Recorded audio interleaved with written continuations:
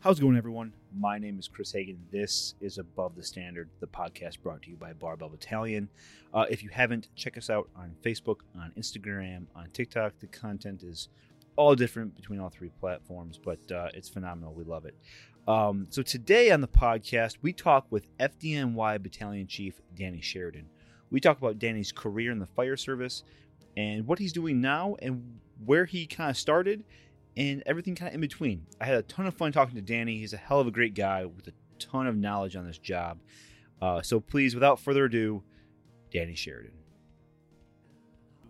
And we're recording. All right, so today on Above the Standard podcast, we're talking with Battalion Chief Danny Sheridan from the Fire Department of New York. Danny, thank you so much for your time. I know you have a lot of irons in the fire, and I'm really generous for the time that you've donated today. Oh, no, my pleasure. No worries. Chief, I've watched you for a little bit now. Listened to a lot of your podcasts. I know you've been in the fire service for a minute. And Chief, if you could just give us a kind of a background on what brought you in the fire service, what brought you on the job, and and currently what role you serve today. Right now, I'm a battalion chief in the third battalion, which is in the South Bronx. I'm the battalion commander, actually, soon to be hopefully a deputy chief. I also spend a little time down at the Fire Academy. I work with this new concept. It's called remote tactical.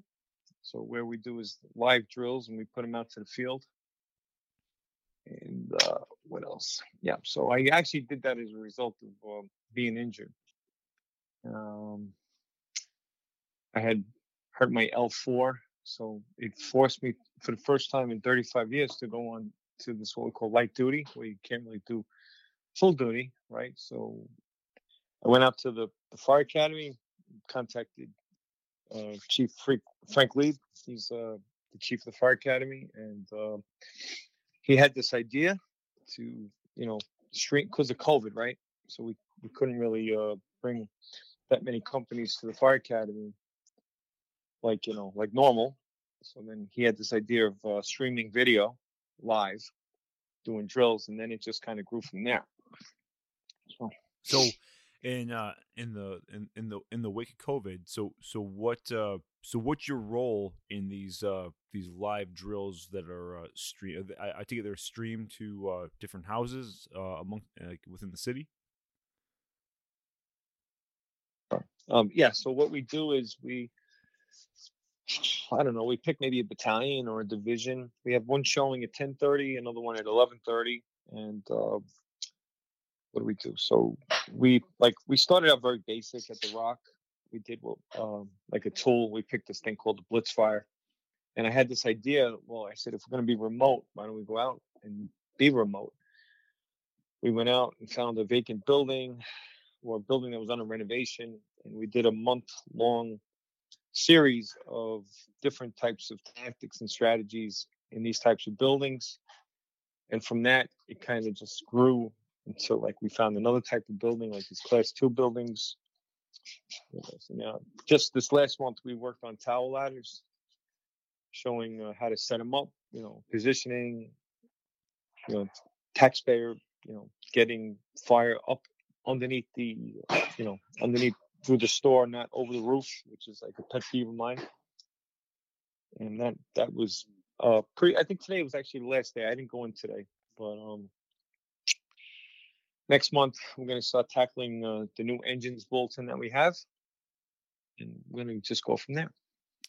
What's the response been from members within your own battalion or division, or just the word of mouth from the guys? Like, are they being receptive to it? Is there are some of the older guys having a different impression than the younger guys, or is it kind of a mixed bag, or what's the feedback on it?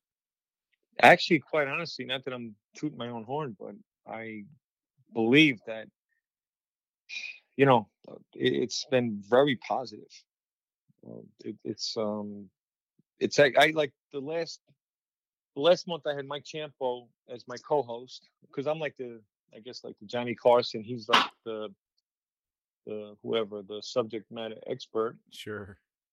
And yeah, and then I brought on various different experts. Chuck Downey helped us with private dwellings. We had who else did I have? I had a captain from Midtown Manhattan, and we did what did we do now? We did these class 2 buildings, like these sort of high rise fireproof / non-fireproof high rises. So I bring in it like if I find somebody that is an expert in that particular field, we'll bring them in for the month and go from there. I had Timmy Klett. We did some engine operations with Timmy. So we have actually now next month with a fellow named Chris Roberto. He's a lieutenant. He worked in 48 engine. He taught at the Proby school for quite a long time, 10 years maybe. He taught Probies in engine operation. So we try to find subject matter experts that are good on camera, and I'm the host, and we just come up with a 20-minute drill where we try to get as much information out in that 20 minutes. And then the idea though for the drill, it's not the end all, right? So the idea is that they sit in the kitchen, they watch the drill, and then it spurs like another hour-long conversation. So it's actually been pretty receptive. So I've been having my hand in that, and then we're just actually launching another concept that's kind of remote. It's called Sims You Share. Myself and Chuck Downey and a few other chiefs, we put together some simulations from it's a software called Sims You Share, and that's actually getting a very good reception. So there's a lot of new types of training happening in the FDNY due to the fact that we're kind of handcuffed from COVID, right? We have kind of no other alternatives if we want to continue training. So we had to come up with alternate strategies, and it seems to be working out pretty well. Yeah, I'd imagine it's a pretty a pretty opportunistic but also kind of difficult challenge in and of itself, where you have nowadays the convenience and the opportunity to disseminate and share information very, very quickly with amongst your members, amongst your agencies, through live streams, through videos, and everything that you're doing. But at the same time, you're kind of missing that one-on-one interaction, bringing other companies together and getting the, I guess someone called it the sets and the reps in on these particular operations. Has that been over the past year or so? Has that been a challenge for you as a battalion chief and others in the city, kind of working to not only engage other companies but also maintain that level of hands-on training as well? Right. Well, I have no control over what happens after we do the video, right? And the same with the sims. We don't have really much control, on what's going to happen out in the field, right? So, I could only do my little part of it, which is get the message out there, and then hopefully, the officers and the chiefs or whoever will take the ball and run with. But what we're hearing back from the field is that it's getting a really good reception. So that's awesome. Yeah. So Chief, what brought you in the fire service in the first place? How'd you why and when did you want to join the FDNY? And kind of explain what was the culture like at that time, and what was the the public sentiment around the fire service when you joined? Well, I guess I've always had quite a fascination. I had family in the fire department. I grew up in the city, and I guess if I heard the sirens, my friends would kind of make fun that I would I'd be looking to what's going on and chasing the fire trucks around, and I don't know. I just thought it was I don't know. I thought it was quite the job. Like I figured there's no job like it. My uncles, my stepfather, I watched them, and my uncle told me one time. He said, "I'll tell you." Like I was working on Wall Street. Right, I went to college. I worked for Merrill Lynch. I was on my way to probably being one of those Wall Street whatever, and it wasn't for me. I just didn't want to sit. You know, my life. I figured had to have more meaning and more value than just trading bonds or whatever it is. So I pursued it. I pursued it pretty hard actually, and I tried to recruit some of my friends into it too. So, but my uncle did tell me, he says, you're never going to be rich, but you're going to be happy. And truer words were never spoken, because it's 35 years, and I still look forward to going to work. So, Well, where in the city did you start out in after Proby school?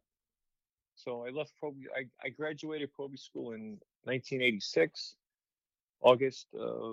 I went to the South Bronx, 17 truck, which is in the 14th Battalion, also known as Mott Haven. It's the original South Bronx. So I spent 5 years in 17 truck. We were a towel ladder, and then when they opened up 41 engine closed in 1988, they reopened in 1990 as a squad. So shortly after, I went to the squad, and same neighborhood, but we had a much bigger response area. We responded over into Harlem, the 12th and the 16th battalions, and then we responded in the Bronx up into the Cross Bronx. A little bit further, 19th Battalion, the 18th Battalion, 17th, the 2-6, the 3rd, and our own 14th Battalion. So we had most of the Bronx, and it was nice. I was there for 4 years. I got promoted to lieutenant in 1995. I went to, I originally went to the 7th Division, but I went to SOC, which is the Special Operations Command, for a few years, and then I wound up in 58 Engine at the Fire Factory in Harlem. And then after being a lieutenant in Harlem, I got promoted to captain, went back to the Bronx, where I spent a few years in 46 Engine as the captain, and got promoted to battalion chief in 2008. And I've been a chief now for 13 years, mostly back in the South Bronx. So, yeah, I like the Bronx. Wonderful, wonderful. What was in the city? What was and I've heard you kind of explain this in other other podcasts, and I was just wondering if you could just talk about it a little bit. Where you kind of mentioned the public attitude towards public service and first responders today is starting to morph a little bit to what maybe you saw at the tail end of the I won't say the war years, but the start of your career. So yeah, talk about that a little bit. How is what was that that public attitude, and some of the things that you saw when you first got on, and what were some of those the stories and the influence that guys had that were your mentors at that time when you started in the mid 80s. Right. So when I got to the firehouse, we were on 104 3rd Street, and I don't think the public really understood what went on in the behind the walls, behind those apparatus doors, right? So we always had a really good relationship, because I think that the people understood that they knew when they pulled the box, or they called, that we were coming. We always got there very quick. And one thing I have to say about 17 Truck was remarkable is that we seem to have, we rescued a lot of people. It's just like it seems like we didn't have that many fatalities. I mean, there were times when we had fatalities. It was just, sure. It was just, it was just beyond our control. But for the most part, I would say, and even to this day, that we're still very good at getting the public out of the these bad situations, and they know that. I feel that the public, they know that, when the chips are down, they know to call us, and they know that we're going to take care of business, right? So I can't say that about all the agencies. It was ironic that you're asking this question, because yesterday I'm sitting outside a building waiting for some disposition on a call that we had, and another agency came rolling by, and lights and sirens, and it was a woman, and she wasn't all too happy with this other agency.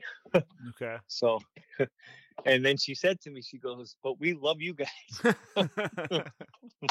And they do. They really do love us, man. They know. Like, one thing I have to say about 17 Truck, right? I don't know if you heard my podcast. I think it was the Christmas story that I did. And we had a fire. I think it was, what year was it now? I want to say 1990. Yeah, it was Christmas 1990. So we had a job in the projects, right? And this is something that makes me just so proud of 17 Truck and 60 Engine, right? We had a fire in the projects. I remember I had the can. It was a burnout, right? The lady lost everything. It was like a week before Christmas, and we I don't know, not me, but all of us, we rallied together, and we decided that we're gonna make Christmas for this family, right? The woman, I think, was actually an Army vet. She had 4 kids. I mean, they just got wiped out. It was like their own disaster, right? The apartment was burnt out, and so let me think. So Christmas Eve, we decided that we're gonna make Christmas for them. So we bought toys, we bought food, diapers, the whole thing, and we made this presentation at her apartment, and she was just so overwhelmed with gratitude. I mean, she just was crying, and they're sleeping on mattresses in this burnt out apartment, and we show up with diapers and food and we got them a new Christmas tree, and so I think that's the kind of firehouse that it was. I remember in June, Harry Hoey was a revered firefighter in 17 Truck, and he was killed line of duty in 1974. And as a result of that, we always had a mass. Well, it was Medal Day, right? So we had Medal Day. We always had a representation at Medal Day, and then the next day would be this Medal Day, and then there was a dinner that we did for the public, right? We did a luncheon, but it was a full on turkey Thanksgiving dinner. And then we'd have the mass on Saturday for all the, to commemorate all the lost firefighters in our company over the years. And then not only that, they started a tradition in Christmas where they'd take the towel ladder over to Lincoln Hospital, and they would deliver toys to the kids. So I have to tell you that, just speaking from 17 Truck's perspective, that we had a very good relationship with the neighborhood. I remember kids from the neighborhood would come by, and we'd mentor them. They looked up to us, and we would put air in their bikes, and just that kind of relationship. So maybe we weren't the norm, but that was how it was in my place. Yeah. So as a as a kid on the job, then how was that sort of engagement with the public? How has that impacted you now as a battalion chief? Do you take some of the same engagement with the public or attitude towards those kind of individuals, and do you how to say it? But do you express that with other companies, or do you take that same sort of empathy? Have you taken that same sort of empathy with you, as you've moved up the ranks? Well, no, I could say honestly that's always stuck with me. I think there's a certain. I think that we're all cut from the same cloth. Like, a lot of us in New York City had all been products of the Catholic school system, the parochial school, whatever you want to call it, and there is to take this job, you have to. It's a calling. It's not just a job, right? It's your you are a it is part of your DNA. You become a firefighter, right? I always said there's two types of firefighters. There's the firefighter who it's part of their essence, their makeup, or there's people that work for the fire department. And I would say the majority of the firefighters I know are the former. Like for an example, you talk about carrying it through. We had a captain, Jimmy Hallaby, in 48 truck. He took it upon himself to go out and I don't know where he got these bikes from, but the whole basement was loaded with bikes for kids, and he was handing out bikes to kids in the neighborhood. So I mean, this is just something that is done from a kind of a grassroots level. Um, so one other thing I wanted to talk with you, and you mentioned it before, was the contents that are in the that are in living quarters now, in spaces, even commercial occupancies, are it seems like as the years go on, like the with lithium ion batteries and everything being plastics, is really burning to a whole other level, that I would imagine guys like yourselves, and even especially those that came before you and before them, had never seen a fire load like that.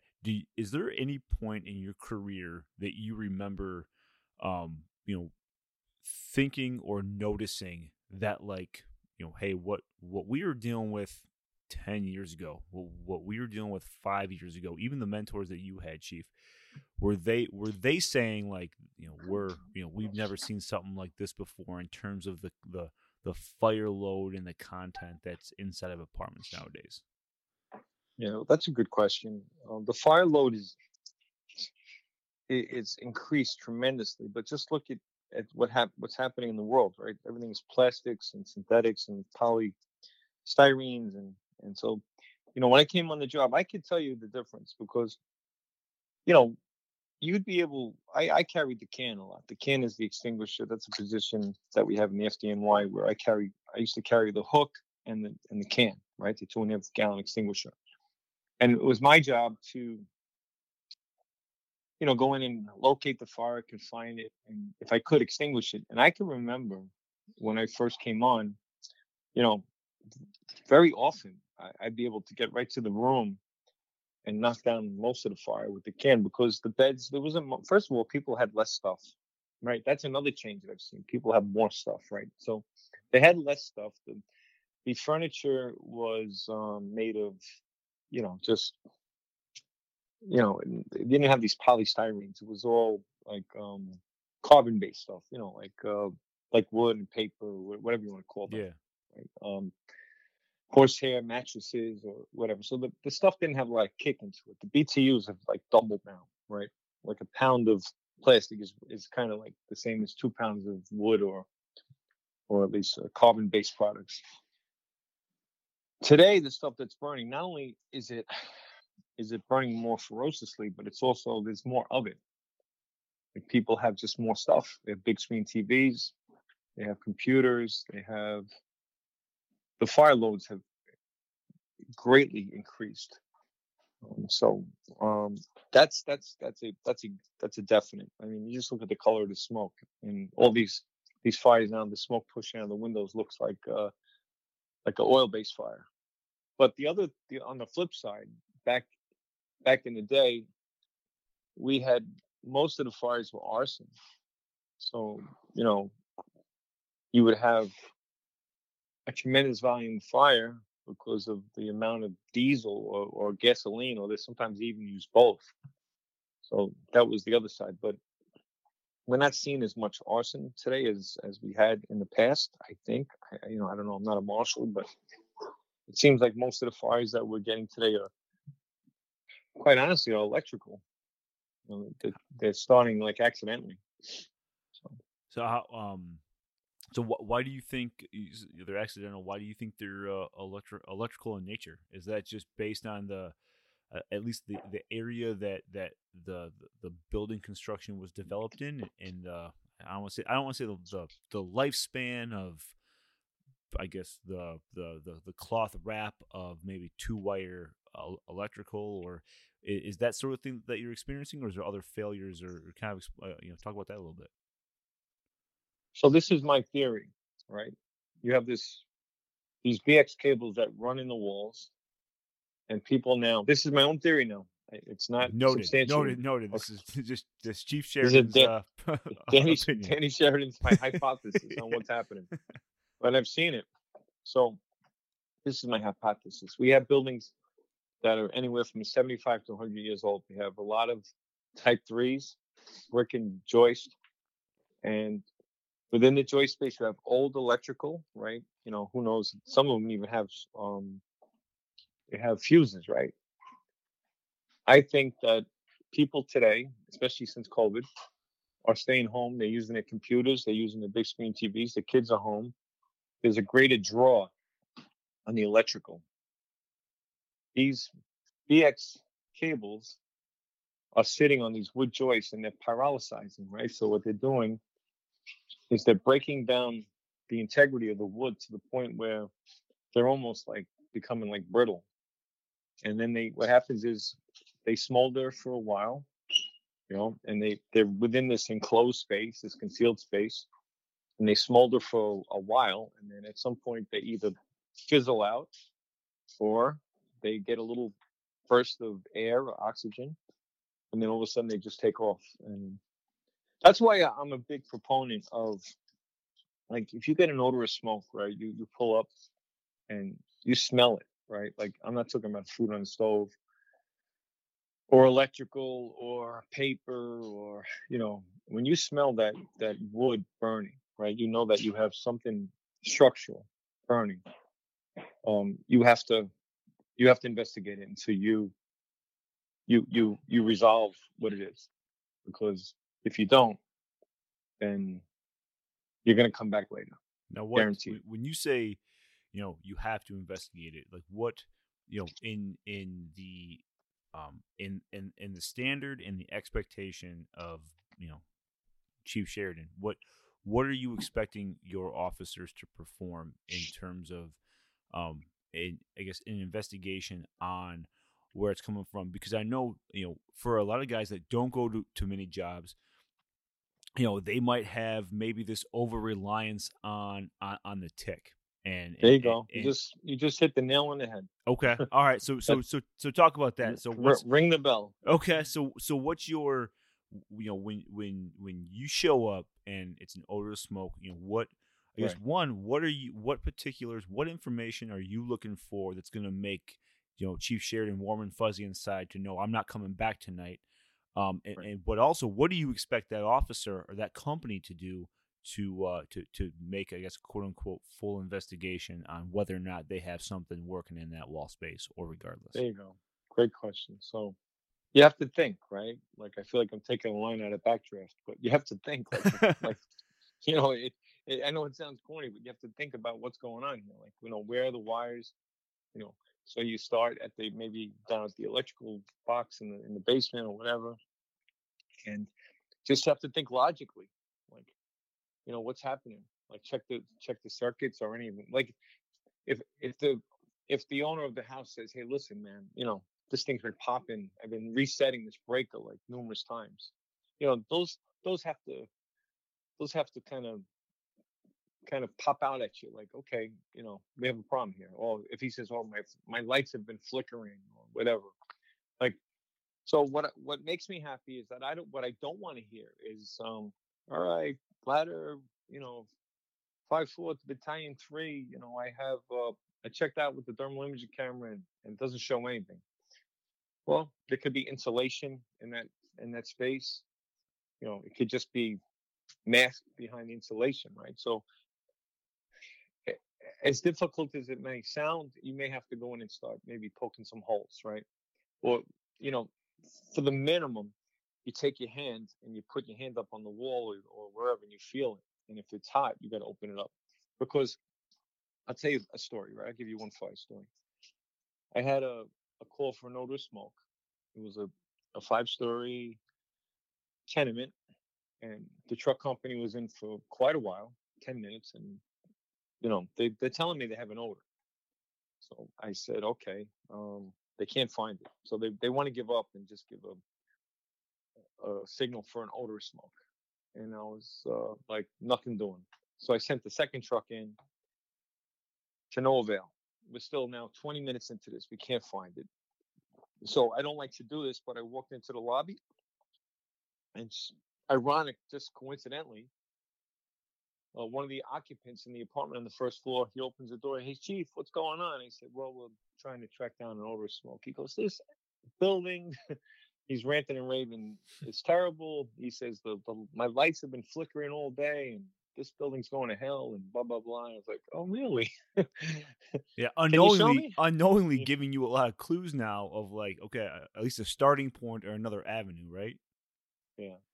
So, needless to say, I walked into the building. I put my hand on the wall, and it was cherry red. So I called my truck company. I said, "Could you do me a favor? Come down to the first floor." And they came down.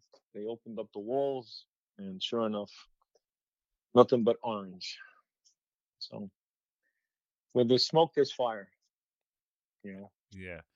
What what uh what was your introduction to thermal imagers when you came on the job to where they are now? What and the reason I asked the question, and I have I have a fraction of the amount of time on the job that you do, and I have 1/1000th of 1% of fire experience that you and your members have. But um the chief of my department when I first came on didn't like to invest a lot of money, so we had a lot of equipment that was well past its, I guess, use life, but was still operational. So I came on the job in '07, and my thermal imager, now in '07 they were handheld at this point. They you could, they were bigger, but you could have a handheld unit. My thermal imager was a helmet mounted bullard with like this night vision looking um like military slash video game style like camera that flipped down from the front end of a turtle shell helmet, and I wore a satchel, a battery satchel over top of my whole like self, and it connected cord to cord. um so so in even in my short time, I was able to experience like a quick shift to see what the thermal imagers were like. But I guess the crux of the question was, it was always a go-to tool. Was that the same for you when you first came on, or when they were being introduced, and how have they developed amongst companies to be a useful tool? Good question. It's kind of ironic that you're asking me this question, because yesterday or the day before, it was the day before, I was at the Rock. I was doing remote tactical, and I was watching the two companies do their drill. And one of the kids that was working, one of the lieutenants, I like him. He's a good kid. He actually reached out to me because he wanted to do a drill, something I had mentioned on Instagram or whatever, Twitter, about backfeeding a hydrant from a standpipe. So, I was really impressed with him. He's very into the job. He's working in an engine company in Manhattan. And I said, hey, how's it going? Um, so we were talking, and he's all down, and I'm like, what's going on? And he's like, oh, Chief, he says, I'm terrible with this thermal imaging camera. I said, well, join the club. I said, me too. I mean, I'm probably I I just can't get my head around it. We didn't have them when I came on the job. I didn't see the first one until I worked on Rescue One, which was probably in 1997 or 1998, and it was the size of a small TV. So I was telling them, I said, listen, you know, the thermal imaging camera, it's just another tool, right? Your most important tool as a engine officer is your radio. Like, I want to know from you, I want to hear when you have water on the fire. I want to hear when rooms are knocked down. I want to see if you're having problems with that's what I want to hear. This thermal imaging camera might come in handy at some point. Like, maybe you still feel a little heat and you're like, man, where's this heat coming from? You might want to put the camera up for a second and take a look. But it's not something that we have to be married to, right? It's a tool. It's not firefighting. It's not how we fight fires with thermal imaging cameras.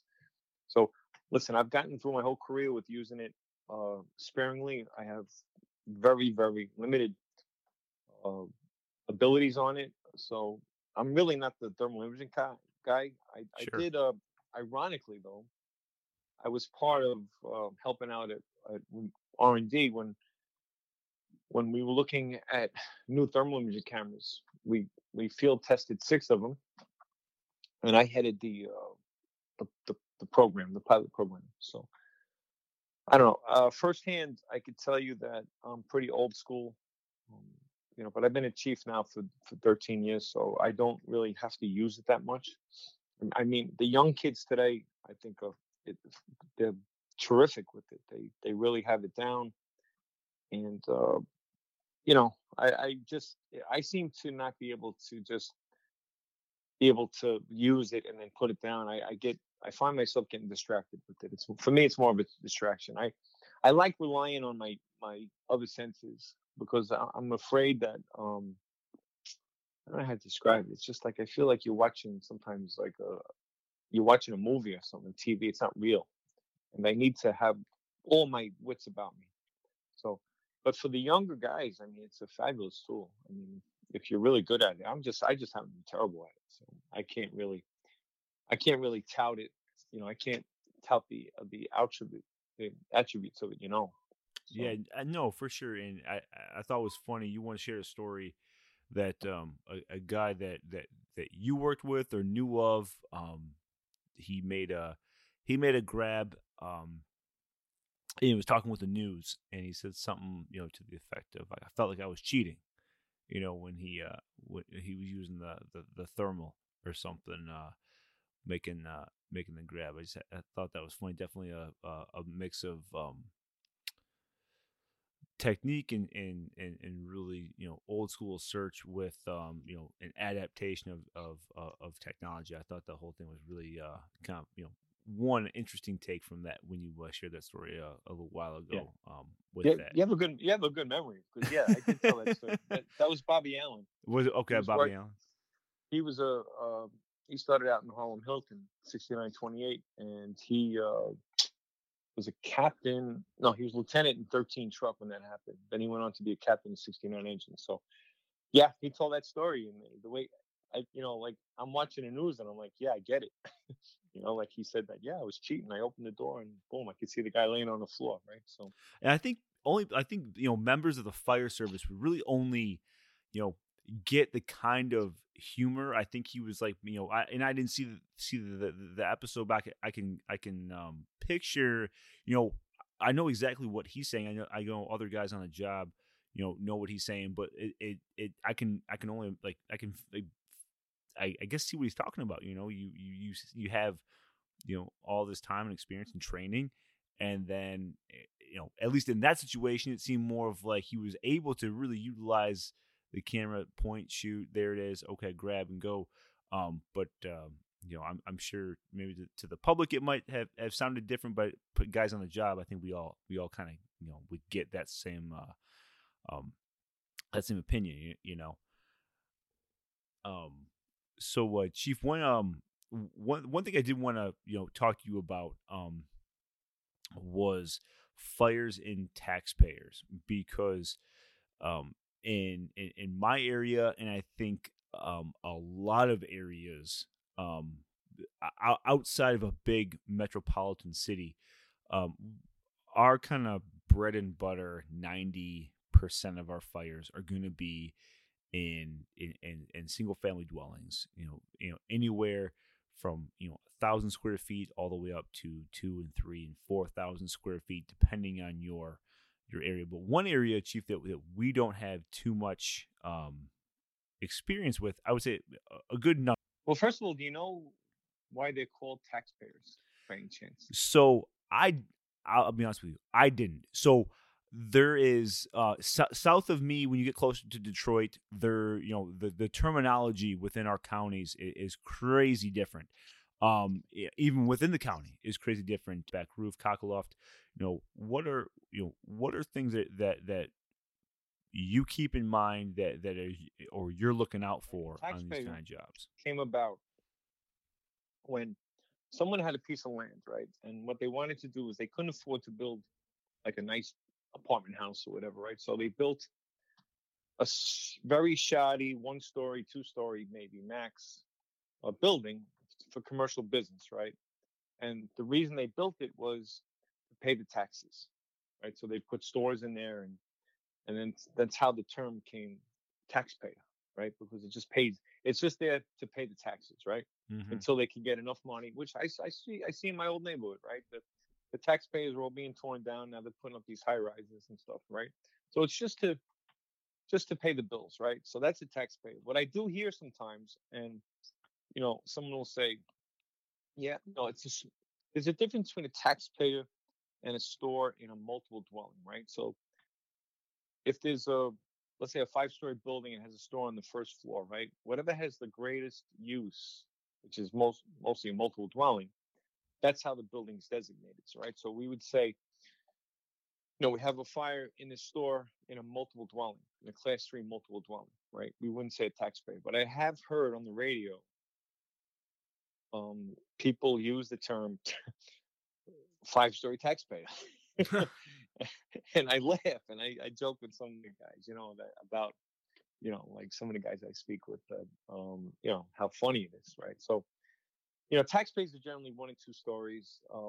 I would say that, ours in New York, there's 3 generations of taxpayers, right? There's the early ones that were built around the turn of the century up into about the 20s. And then in the 20s, they introduced the bowstring, and then you have your supermarkets and your bowling alleys and all that kind of stuff with the bowstrings. And then you have the newer ones that have built on slabs, right, with different types of construction, with metal joists and whatnot. So you have to, I would think that if you're in the suburbs, I would think that most of yours would be more of a newer construction, like a strip mall, actually, more than a taxpayer. Yeah, so dependent. So there's other, my district, for one, yes, and then other areas that are, I guess, local to me, that those cities that were really, developed, pre World War II, especially the closer you get to Detroit, and in Detroit, a lot more taxpayers. That are, I would say, of the conventional sort that maybe you're used to, and then I would say more so in my district that it's either going to be a conventional new build strip mall, and then what we also have is not really necessarily then the taxpayer would be like an historic downtown area with first floor commercial with like 2 and 3 stories above it for residential.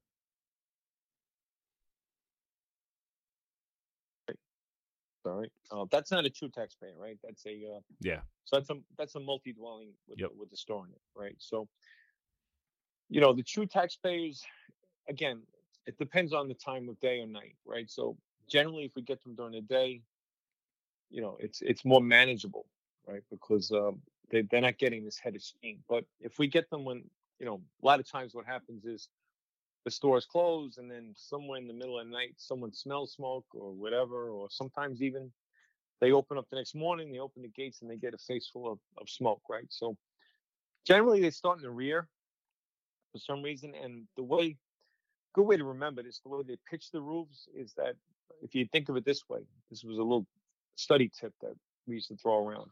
The reason why the roofs are pitched towards the rear is that the owners of the buildings or the stores don't want their customers to get wet, right? So they want the water to run off the back.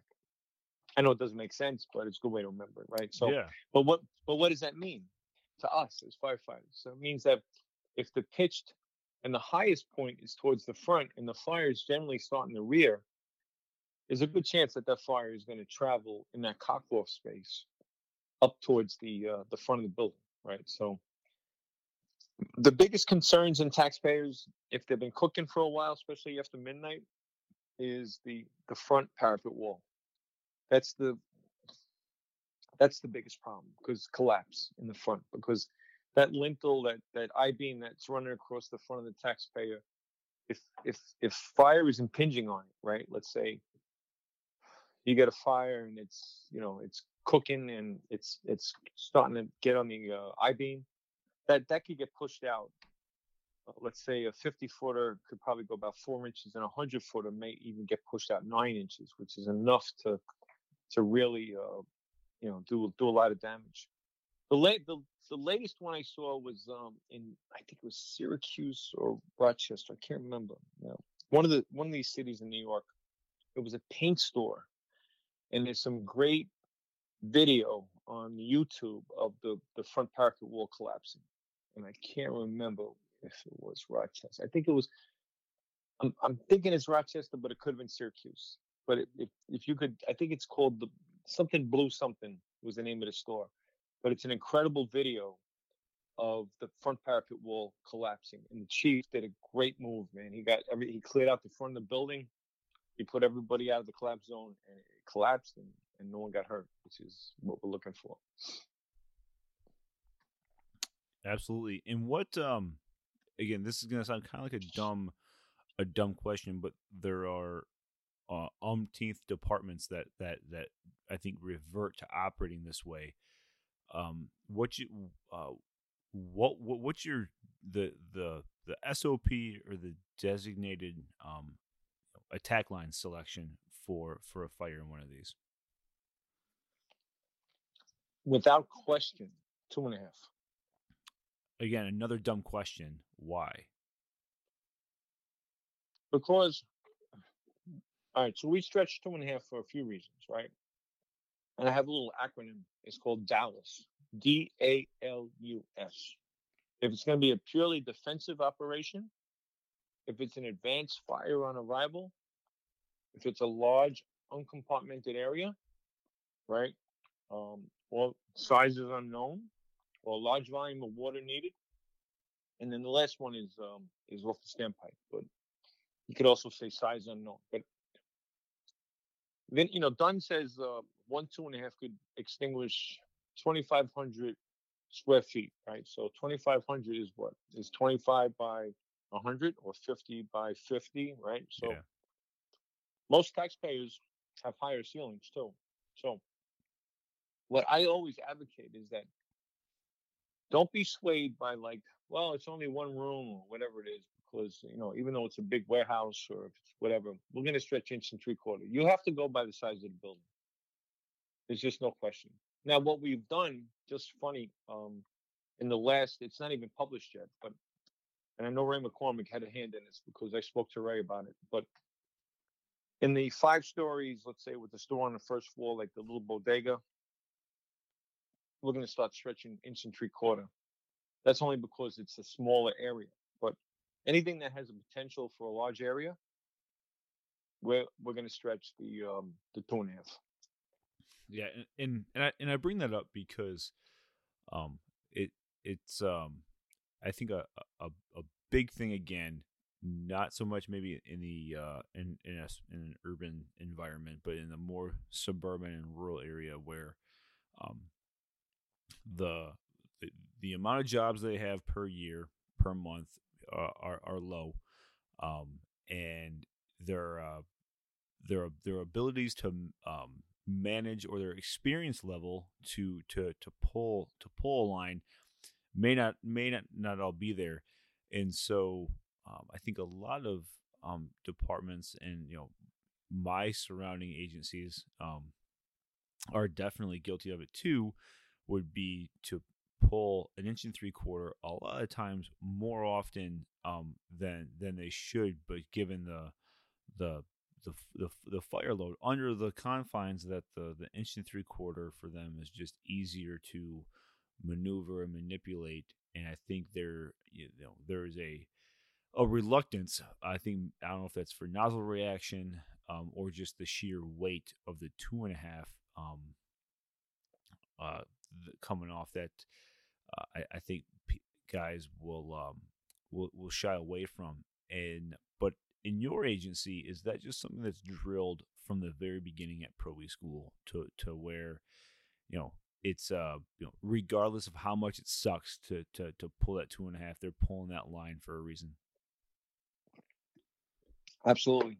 And it's drilled in our heads. It's kind of funny you should bring this up, because the other day when we were doing our drill, one of the chiefs that runs Pro E School, I saw him with his white shirt on. He's humping hose. So I was breaking his chops a bit. I said, the Chiefs, we don't touch hose, Frank. And he's laughing. He says, well, we don't have a second engine here, so I have to, I got to help these guys out. And I get it, Listen, I don't know if this analogy would make sense, but I'm not a hunter. But if I was going out hunting elephants, I'm not going to bring a 22. You know what I mean? Sure. Yeah. Yeah. I mean, it is what it is. I mean, yeah, I get it. Yeah, sure, it'd be easy to carry a little 22 rifle with me, but you know what? And you're gonna get stomped by the elephant. That's for sure. Yeah. All you're gonna do is piss them off, right? So, right. I don't know. I don't want to cause anyone any well, screw him. We're gonna stretch an inch and 3/4. I'm just telling you from my experience that the 2.5 puts out 250 gallons a minute. The inch and 3/4 puts out whatever 180. So do the math. There's a 70 gallon a minute difference there. What's the math? 25% more water, whatever, or maybe even more, right? Like 33% more water. So yeah, and I would say that that gap is even. I would say even the potential for that gap is bigger, because there's many, and like mine included, we have about 150 GPM nozzles on our inch and 3/4, and now there's spec and discussion that we could flow that 250, that 260, or 300 on a 2.5. So you're talking over 100 GPM more now, almost 150 GPM more now, based on your attack package. So I think it's a great thing for other people to hear, that the guys that do this every day, especially one that's as prominent as the FDNY, they and I get this a lot from either different agencies. I won't say mine, but I've gotten a couple some pushback from chiefs, or other officers that take a rendition of an operation that you guys do, and we can mount we can put this tool in this compartment, or we can hey, put this here, or we can put this line in place this way. And some pushback, unfortunately, is well, we're not FDNY, so we're not going to do that. And again, yeah, we might not have the sheer number of personnel coming to a job that the an all hands fire might bring, that the FDNY brings, but at the same time, we're taking influence from guys that do this every day, that have kind of determined what works, what doesn't, or we have found the most effective way to accomplish this mission is some of these areas that that my department and other departments that don't have the run volume would take centuries to develop a culture or an SOP that really there's a lot of departments that are busy, that are kind of doing that work for us, in terms of what they experience and what they work through to make sure that their guys are as deployable as possible. I could just tell you that there was probably no worse feeling that you're in the middle of it's all on, man. It's hitting the fan, and you got that nozzle, and you're trying to put the fire out, and you just don't have enough water to put it out. That's a horrible feeling. So Chief, I know you probably have a busy day. One thing I wanted to just kind of close on, Hmm. and just kind of talk about here is what expectation do you set specifically, um, or what attributes, characteristics do you expect, um, for either new officers or officers that are working with you, lieutenants or captains?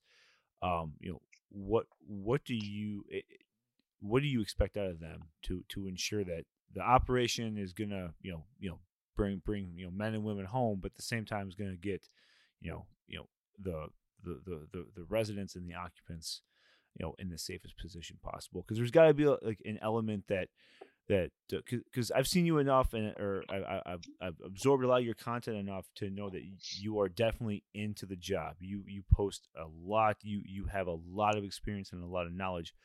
When you have companies and company officers that are in your division, what's an expectation that you have to set for them that they're going to work under.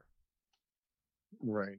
I would say the bottom line is this: is that, listen, there's no secrets, right? You're not gonna come work in my area because I just have to look at your, I have a writing list, and I know when you were promoted, I know where you worked, I know everything probably about you. I mean, that's what we do in the fire service, right? It's kind of, they talk about it in the wildland. They kind of like dogs sniff each other, right? They like, Sure. where do you work? Where'd you work? Where did you work? And it's kind of funny. This guy Billy Shaw, he had tremendous amount of experience. He worked in 17 truck, and then he got promoted to lieutenant. And then to mess with people, that's the kind of guy he was. He would, they asked him where he worked. He said that he worked in the audio visual unit. So, um, what I'm looking for is that, just, be humble, right? If you don't know something, don't act as if you know it, right? And don't put on any kind of airs, man. Just if you're struggling, I mean, when I was a brand new lieutenant, I mean, it was a kind of running joke, is that this is before cell phones and computers. I'd be working somewhere, and I run across something, and I'm calling Jimmy Ferry, I'm calling this guy, I'm calling that guy. Jimmy, what do I do? What do I do? Like, Right. we feed off each other. We try to, we do it at every rank. Like, what do I do with this? Even when I became a chief, like, oh God, what do I do? So don't be afraid to ask for help, man. I mean, if you don't know something, because if you're gonna try to act as if, and you don't really know what you're doing, then you could get guys hurt. I'd rather hear, like, instead of giving me a bad answer, like, Chief, I'll get right back to you. Let me and then if he's got it off, just ask somebody. Don't even be afraid to ask. Sometimes the firefighters have the best answers. Like, they see. I remember, I'll give you an example. I had a fire. I was a captain. I was working in Harlem, and it was a school, right? So we had one or two classrooms going, and we stretched to 2.5, by the way, because it was a large fire. And I didn't see it because of whatever reason. I didn't see that there was another door that would have got us to the classroom probably another length quicker, right? So I went all the way around this hallway, and I go to this other door, and then we knocked the fire down, whatever. And then after it, the Proby system says, "Hey, Cap," he says, "there was another door over there, right as you come out of the stairway." And I said, "Well, why didn't you say anything?" He says, "Because I'm only a Proby, you know." And I listen. There's no egos on the fire floor. You know, there's guys see things. If they see it's right, I listen many a times. I was a firefighter. I would say something, and the officer would be like, "Hey, yeah, thanks for letting me know that." And even today, I get sometimes lieutenants and captains come up, "Hey, Chief, how about this?" I'm like, "You know what? Yeah, go ahead, do that. It's a good idea." You know, so I think that it's got to be a two way street. One of the qualities I wrote an article a long, long time ago about the qualities of a good incident commander, and one of them is team building ability. You know, and that means that you could accept direction, but as well as giving direction. Building the right team and putting the guys in the right spot. So I think that's what it's all about. Just humility, and if you don't know, don't fake it. Just get the right answer. Absolutely. So, in what element do you feel in specifics to the incident commander? Why is that team building approach better or more successful in your opinion? Because I think we've people listening and others have known chiefs, known officers that take less of the team building and more of the authoritative approach to rank, and this is my show. Why have you found that team building experience is better? Well, I think it's first of all, we have to put our egos on the shelf, right? Because I'm not there to try and impress guys. I don't really need to do that. What I'm looking for is I want the best outcome, the safest outcome, and the best way is to use all your tools to your best advantage. You know what I mean? Like, I'm not gonna listen. If I need a wrench, I'm not gonna use a screwdriver. You know what I'm saying? So I got to use my best tools to get the job done. So I'm only as good as my guys, right? The firefighters, right? So when they do well, I look good. If they screw up, then I have to take ownership for that. So I like to defer to my experts. I'll give you a story about a chief that I didn't think was really a good chief. I'm working in SOC, and I was working in hazmat, right? I know about as much about hazmat as I do about quantum physics, right? Like, I'm a rescue guy, I'm a squad guy, and I'm working because it's part of SOC. I'm working in hazmat. So I go out to another borough, and we had a hazmat incident, and the chief asked me. He says, "Hey, Lieutenant," he says, he starts asking me all these questions. I said, "Hold on, Chief." And I got on the radio. I said, hazmat officer to this top guy, this top hazmat guy, and he starts berating me. He's like, "What are you doing? You're the lieutenant. You're the one that you should know what you're doing." And I'm like, "Hold on, Chief. Time out. I'm here for the night. Okay. Right. This guy's been here for 20 years, and he wrote the book on hazmat. So right. I'm not going to try to give you an answer just because I'm the lieutenant, because I got a bar on my shoulder. I'm not going to give you an answer. Let me defer to my experts. That's what we have them for." So that's kind of how I sum it up. I just think my favorite movie is called The Pope of Greenwich Village, right? It's about these two knuckleheads that bang around New York City, and they're like wannabe gangsters, right? And there's a scene where they're at the racetrack, and the horse has its front hooves in a pile of salt water, and the Italian kid goes, "Look at this guy. He's got this he's got this hooves in the water." And he goes, "Listen," he says, "let's stick to what we know here. You know about making mozzarella cheese. You know about waiting tables. He knows about horses." And that's the best way to sum it up. Like, you just stick to what you know. And if we say in the IMT, you play in your own sandbox. You don't try to play in other people's sandbox. And that's the key to success. Just excel at what you're good at, and don't try to play in other people's sandboxes. Stick to what you know. And that's how you get success. And if you're a chief, let your firefighters in the offices do what they do best.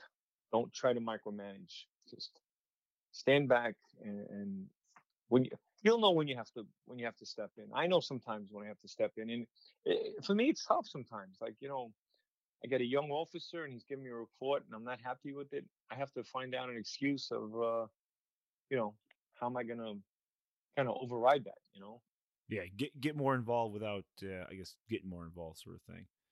Yeah, I mean, I had a lieutenant one time tell me, I went up to the floor above, and I said, "How you doing, Lieutenant?" I said, "What's going on?" He says, "Oh, all good, Chief, all good." Meanwhile, I could feel the heat hit me in the side of the face, and I'm like, now I'm trying to figure out, well, how do I tactfully get that wall open to get to the fire that I know is there when he's telling me that that that it's all clear. And so I said to him, I said, Lou, let me just, I want to check the rear yard. I got to just take a look at something.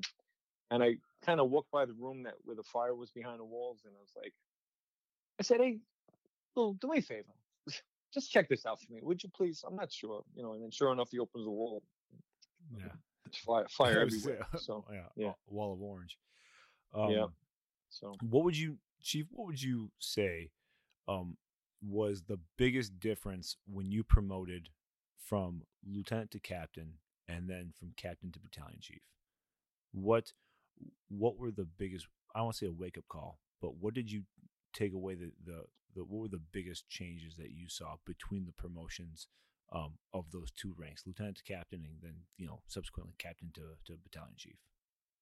Well, lieutenant to captain is there's no difference, right? Because I do the same job. I used to do mutuals with the captain, so there really is on the fire ground no difference from between being a lieutenant in the New York City Fire Department and a captain.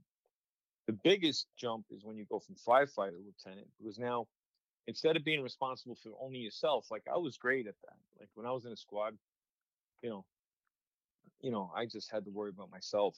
Sometimes once in a while I'd have to take care of a younger guy, but for the most part, I was just, worrying about myself. The jump to lieutenant captain, I know nothing at all, and then the jump from captain to chief, that was a big change because, I know my first year or two, I was struggling a little bit because, I remember one guy made a comment. He said, if you're looking for the chief, he's right behind you, because you were learning to let go. You're used to being like seeing it yourself, and you're not taking anyone's word for it. So it was an adjustment for me to sit stand in front of the building and get a report from an officer and saying, okay, chief, yeah, it's a food on the stove, no extension. Okay. Right. So now, I pick and choose. I mean, if I have this, I have to use some other senses. I mean, if I look up and smoke is still pushing out the windows and he's telling me there's no extension, I may have to right. reevaluate the transmission. But for the most part, that's the biggest change from being a captain to a chief, is that you have to learn how to delegate and just accept that the reports that are given. And then you were saying at the very beginning that there's maybe in the not so distant future, or coming down the line, you'll promote up to deputy chief in the department. What's the difference with that position in variation from what you do now as a battalion chief? Yeah, so battalion chief, I have the whole ball of wax for the first 5 minutes until the deputy gets there. When he gets there, I kind of pass it off to him. If he's a good deputy, he'll leave me alone and let me run the fire. If not, and he wants to kind of throw his weight around a little bit and then take over, by all means, go ahead and do it. But then, then I'll become maybe a sector, and then I report, so the deputy sees the big 30,000 foot level picture. Certainly. Awesome. Yeah. Chief, I appreciate the time that you were gracious enough to donate to me today to talk about the job and your career. If people want to connect more with you and see the stuff that you send out there, where can people find you on social media? Yeah. So let me see. I always forget what I have. So I know I have Facebook. I have a whatchamacallit. It's called a what is it called? Let me just get it right here. Battalion Chief Danny Sheridan. That's my my Facebook page. My Instagram is Danny_Sheridan FDNY, and my Twitter is DPS Sandman on Twitter. And then I also now have a new podcast of my own that I do. It's called The Invisible Hand on the Fireground, which is on Podbean, it's on Apple, it's on Google. And I have to tell you that I mean, I don't know how to judge it, but it seems like it's getting some good reception. So it's kind of a spiritual based firefighting podcast where we talk about both, you know, what do you call it? Fires, but like where there might have been a divine intervention. You know. Yeah, absolutely, and we'll make sure to link to that and provide a little exposure to the to either your website and or the podcast itself. Hopefully, drum up some more interaction and some subscribers to that podcast. And then you also do a lot of work with the fire engineering podcast as well. That's actually the first area Right.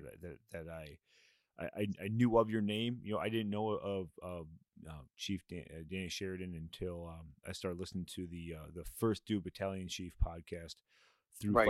fire engineering and Right. I forgot about that. Yeah, well, that's gonna.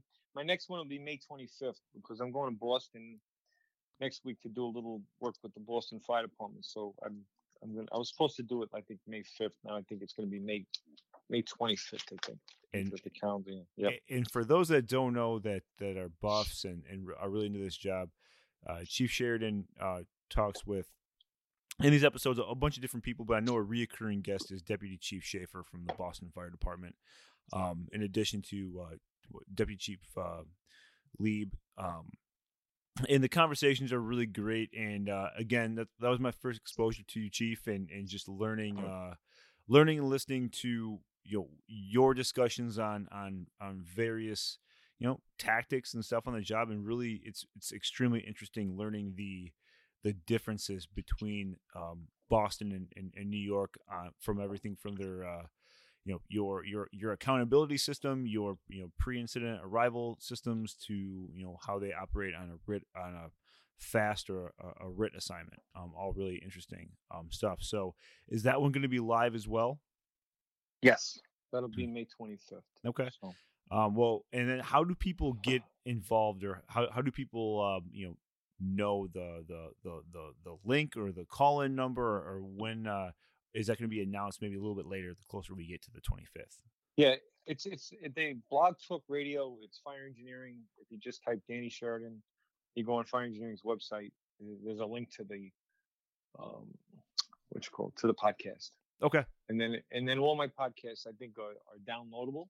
I think they're all on there, so you could just go to Blog Talk Radio, first fire engineering, and they'll be on there. I'm also going to be out at FDIC August 2nd doing fires in concealed spaces, as well as I'll probably be doing another podcast live from FDIC. And I got a book coming out eventually. I don't know when. It's going to be called Parables from the Fire Ground. It's about 30 stories from my tenure in the FDNY. So I'm looking forward to that as well.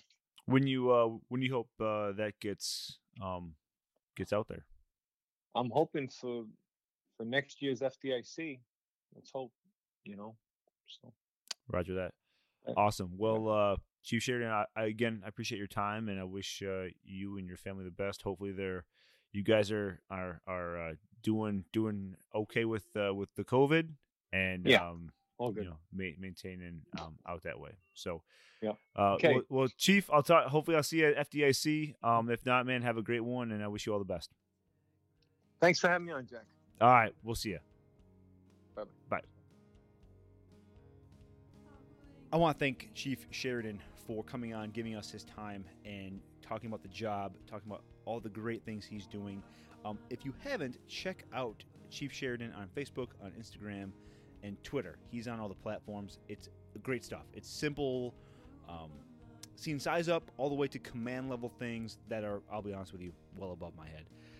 And if you haven't, subscribe, listen to the podcast for Above the Standard, and follow us on Instagram, on TikTok, and Facebook. So until next time, have a great day. We'll see you. Bye.